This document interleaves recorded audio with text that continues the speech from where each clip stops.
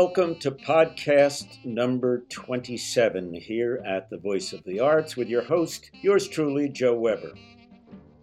We're going to begin today's show with some wisdom from that wonderful writer, Jack Handey. I'm sure many of you have heard the expression, perfect is the enemy of good. I think it's a wonderful expression.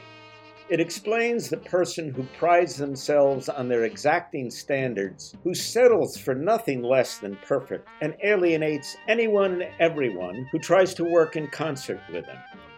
Let's listen now to Jack Handey and how he attempts to mitigate this problem. Lowering My Standards by Jack Handey. As you may have heard, I have very high standards. When people see me do something, they often shake their heads in disbelief. That's how high my standards are. But lately, I've been wondering if maybe they're not too high. Am I pushing myself too hard? Do I always have to be the one everybody looks up to? Are my high standards hurting my happiness and things like that? Why, for instance, do I always have to be the first one to show up at a party and the last one to leave? And while I'm at the party, is it really so important that I tell the dirtiest joke? A lot of times I'm the only one telling a dirty joke, so it's not even that big an accomplishment.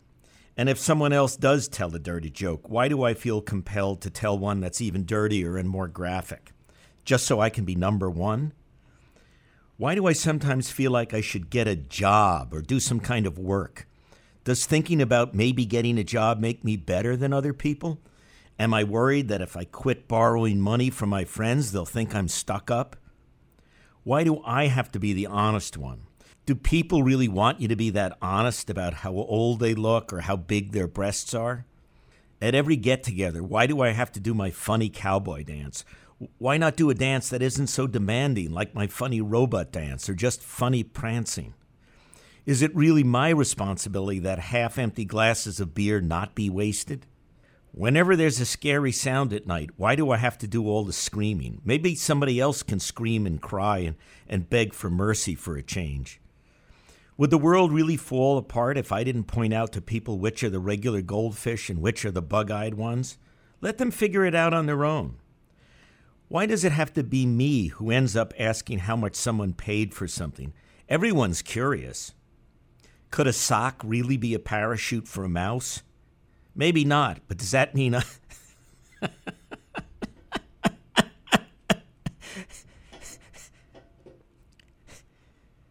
Could a sock really be a parachute for a mouse? Maybe not, but does that mean I have to stand up in the middle of the movie theater and start booing? Why do I always have to be the one who sums up what was just said, or explain to the children what hell is, or calls the meeting to order? These are all questions I would never even have asked myself until the incident with Don. Every day, my friend Don and I would see who could trip each other the most times. But then one day, I tripped him, and he fell and broke his jaw. He looked up and with slurred speech said, "I guess you win." But what did I win? I didn't win anything. And you know why? Because I forgot to make a bet with him. But something else was wrong, and I knew it. Why did I want to trip Don in the first place? To show how clever I was or how brave or how successful? Yes, all of those things, so I guess that answers that. Still, something about it bothered me. I decided to drive up to a cabin in the mountains. For a week, all I did was sit and think and watch a lot of television. How, I agonized during the commercial breaks, did I get such high standards? Was it something from my childhood or my fraternityhood? Was it from another lifetime when I was in another fraternity? I wondered if my high standards were leading me to a heart attack. Then I thought, yes, but it'll be the biggest heart attack anyone's ever had. I wondered if it was even possible for a person like me to lower his standards. Then I wondered if they still make Bosco. I became so confused and frustrated I began smashing things in the cabin. I wound up running headlong into the woods in panic when the people who owned the cabin suddenly showed up. As I drove back to civilization, as you squares call it, I had already made a momentous decision. I would keep thinking about the possibility of lowering my standards. Maybe, just maybe, I don't always have to do things so perfectly. Maybe when I ask someone a question, I don't always have to begin it with the words, "Pray tell." Perhaps I don't have to wear the fanciest fanny pack that money can buy. And when I'm at a dinner party, maybe I don't need to sniff every piece of food before I eat it.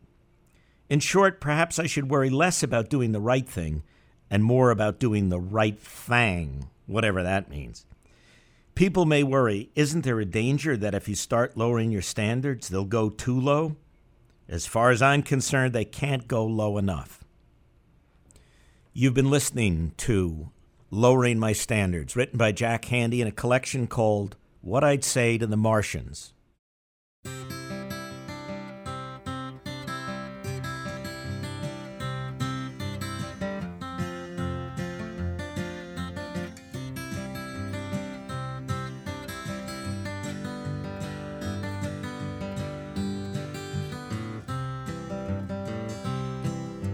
She don't like her eggs all runny. She thinks crossing her legs is funny. She looks down her nose at money. She gets it on like the Easter bunny. She's my baby, I'm her honey. I'm never gonna let her go. He ain't got laid in a month of Sundays. Caught him once and he was sniffing my undies. He ain't too sharp, but he gets things done. Drinks his beer like it's oxygen. But he's my baby and I'm his honey. Never gonna let him go. In spite of ourselves, we'll end up sitting on a rainbow. Against all odds, honey, we're the big door prize. We're gonna spike our noses right off of our faces. There won't be nothing but big old hearts dancing in our eyes.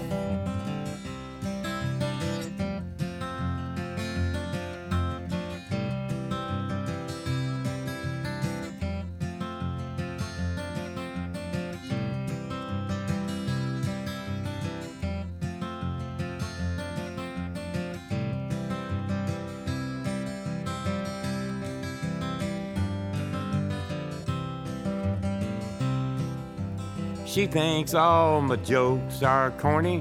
Convict movies and make her horny. She likes ketchup on her scrambled eggs.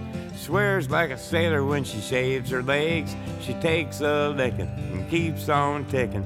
I'm never gonna let her go. He's got more balls than a big brass monkey. He's a whacked out weirdo and a love bug junkie. Sly as a fox, crazy as a loon. Payday comes and he's a howling at the moon. But he's my baby, I don't mean maybe. Never gonna let him go. In spite of ourselves, we'll end up sitting on a rainbow. Against all odds, honey, we're the big door prize. We're gonna spike our noses right off of our faces. There won't be nothing but big old hearts dancing in our eyes. In spite of ourselves, we'll end up sitting on a rainbow. Against all odds, honey, we're the big door prize. We're gonna spike our noses right off of our faces. There won't be nothing but big old hearts dancing in our eyes. There won't be nothing but big old hearts dancing in our eyes. In spite of ourselves. That was John Prine and Iris Dement with In Spite of Ourselves, a tune written by the former. Up next, we're going to hear a very memorable moment in the film Goodfellas, which was directed by Martin Scorsese and adapted from the book Wise Guy, the true life story of a hoodlum named Henry Hill, and it was written by Nicholas Pileggi, a former crime reporter for the New York Daily News. That's not. What's really funny is the fucking bank job away in Secaucus. I'm in the middle of the fucking weeds, laying down. comes over, he said, what are you doing? I said, I'm resting. Here, you're resting? Got a fucking beach in a park. I said, I'm resting. I know I'm resting. They pulled me in, they started giving me all kinds of questions, you know, this and that. He says, oh, so what are you gonna tell us, tough guy? I said, my usual, zero, nothing. I tell you, you fuck. He says, no, you're gonna tell me something today, tough guy. I said, all right, I'll tell you something. Go fuck your mother.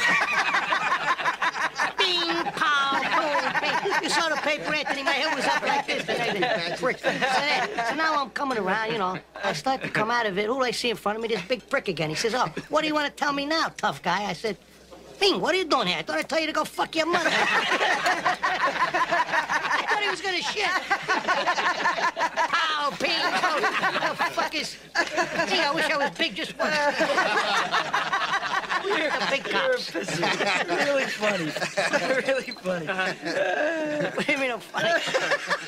It's funny, you know. It's a good story. It's funny. You're a funny guy. What do you mean? You mean the way I talk? What? It's just, you know, you're just funny. It's funny, you know, the way you tell the story and everything.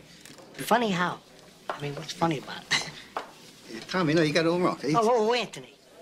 He's a big boy. He knows what he said. What'd you say? You're right. Funny how? What? Just, you know, you're funny. You mean, So? well, let me understand this, because you know, maybe it's me, I'm a little fucked up, maybe. But I'm funny how? I mean, funny like I'm a clown, I amuse you. I make you laugh. I'm here to fucking amuse you. What do you mean funny? Funny how? How am I funny? No, just, you know how you tell the story. What? No, I don't know. You said it. How do I know? You said I'm funny. How the fuck am I funny? What the fuck is so funny about me? Tell me. Tell me what's funny.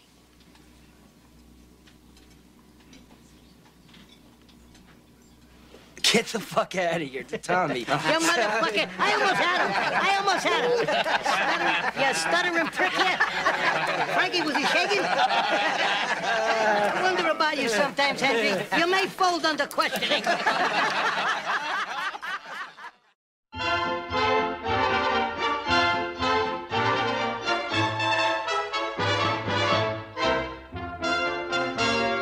Stai lontane da sto cuore e a te volo pensiero, niente voglio e niente spero che tenerti sempre a fianco a me. Si sicuro che st'amore come mi so sicuro te.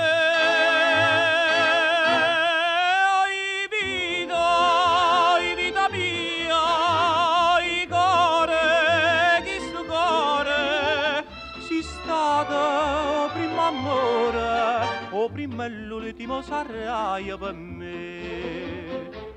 Quanta notte non te vedo, non te senti in tasti braccia, non te passa che sta faccia, non ti stregna forte in braccia a me. Ma scetanno ma sti suona, me fai chiagnere per te.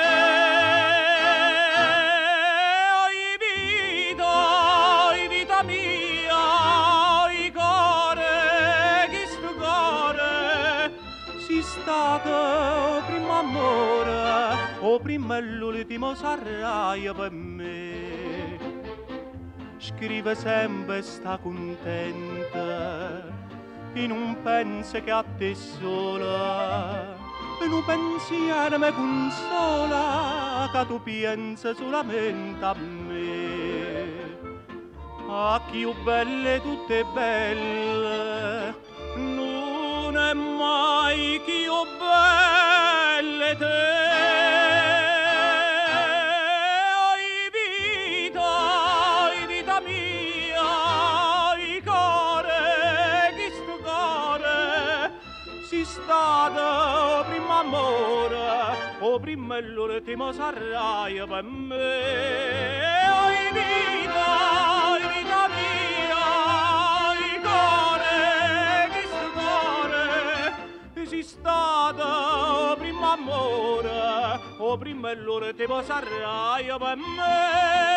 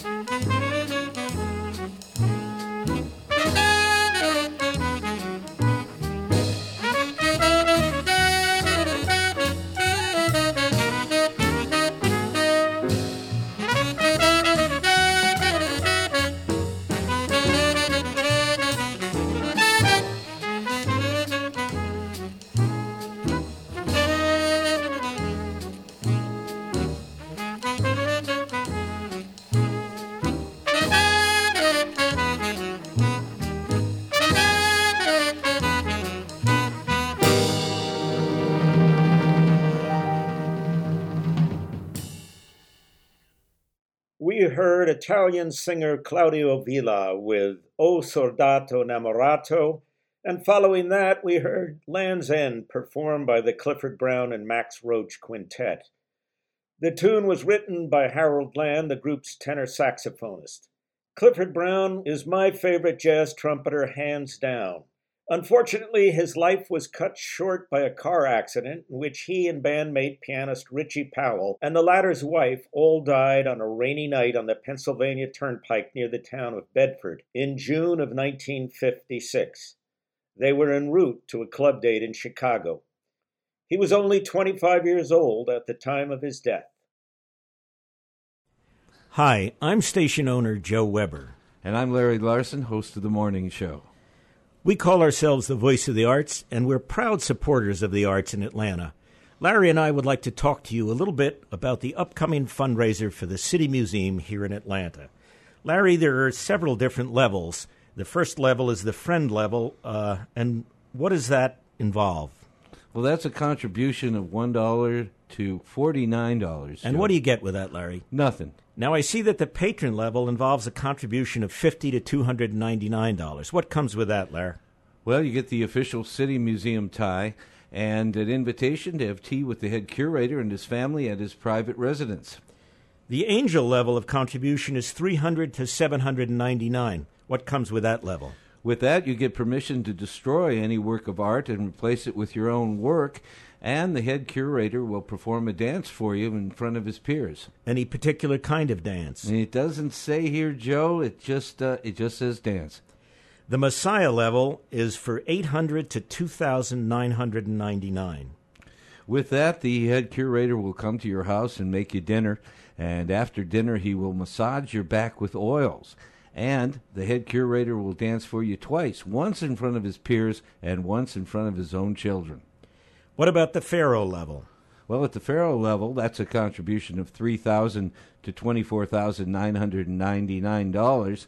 Whenever the head curator sees you, he will salute, curtsy, and then run in place until you motion for him to stop. Plus, you get unlimited dances. What about the Warlord level? That's the top one, contributions of $25,000 and up. Well, with that, you get one night with the head curator's wife, and whenever you snap your fingers, the head curator will drop whatever it is he's doing and burst spontaneously into song. Any dances with that No one? dances with that, Joe, but you get 15% off at the gift shop. That sounds like a pretty good deal to me. Plus, folks, whatever you contribute, you know you'll walk away with a good feeling because you've contributed to the arts in Atlanta.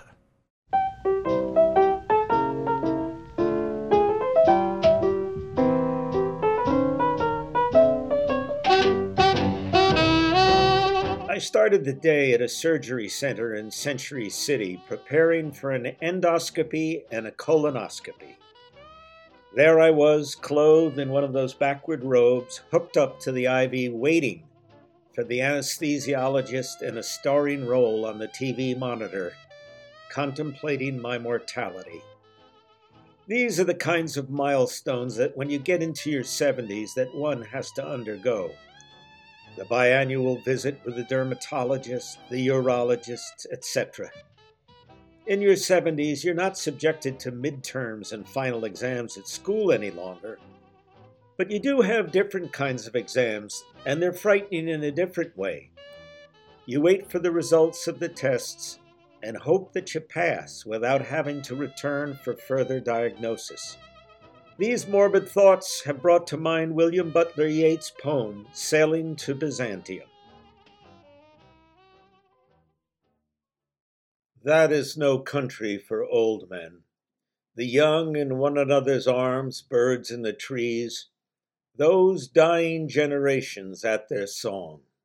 The salmon falls, the mackerel crowded sea. Fish, flesh, or fowl commend all summer long. Whatever is begotten, born, and dies. Caught in that sensual music, all neglect monuments of unaging intellect.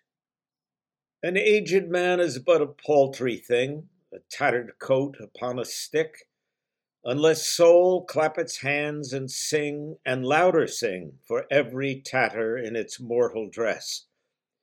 Nor is there singing school, but studying monuments of its own magnificence.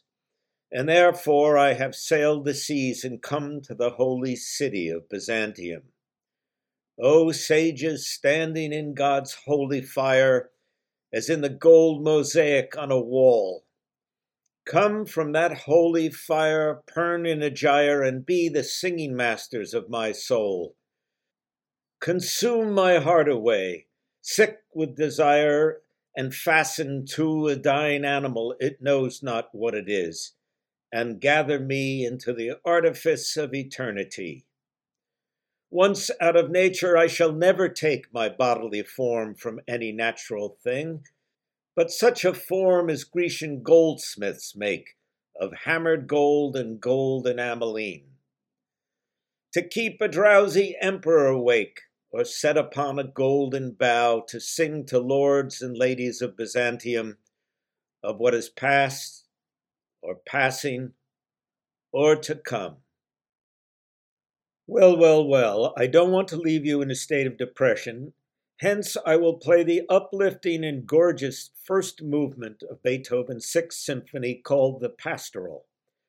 Some of you may recognize it as the music that is played on an episode of The Simpsons when Marge Simpson succeeds in getting the ultra-violent cartoon Itchy and Scratchy sanitized of the violence. The kids are so bored, they turn off their TV sets and go outside and play with the Pastoral Symphony, the first movement, in the background.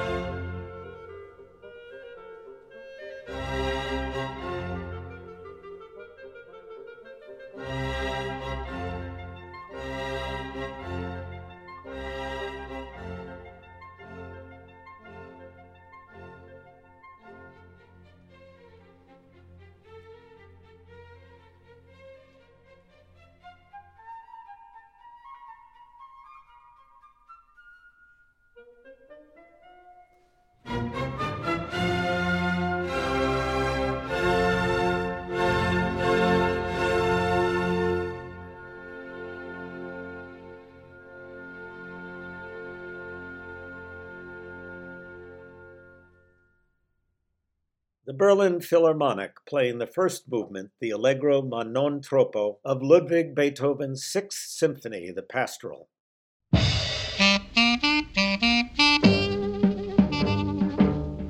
Folks, that about does it for this podcast. Thanks for listening. This is Joe Weber saying so long here from the Voice of the Arts.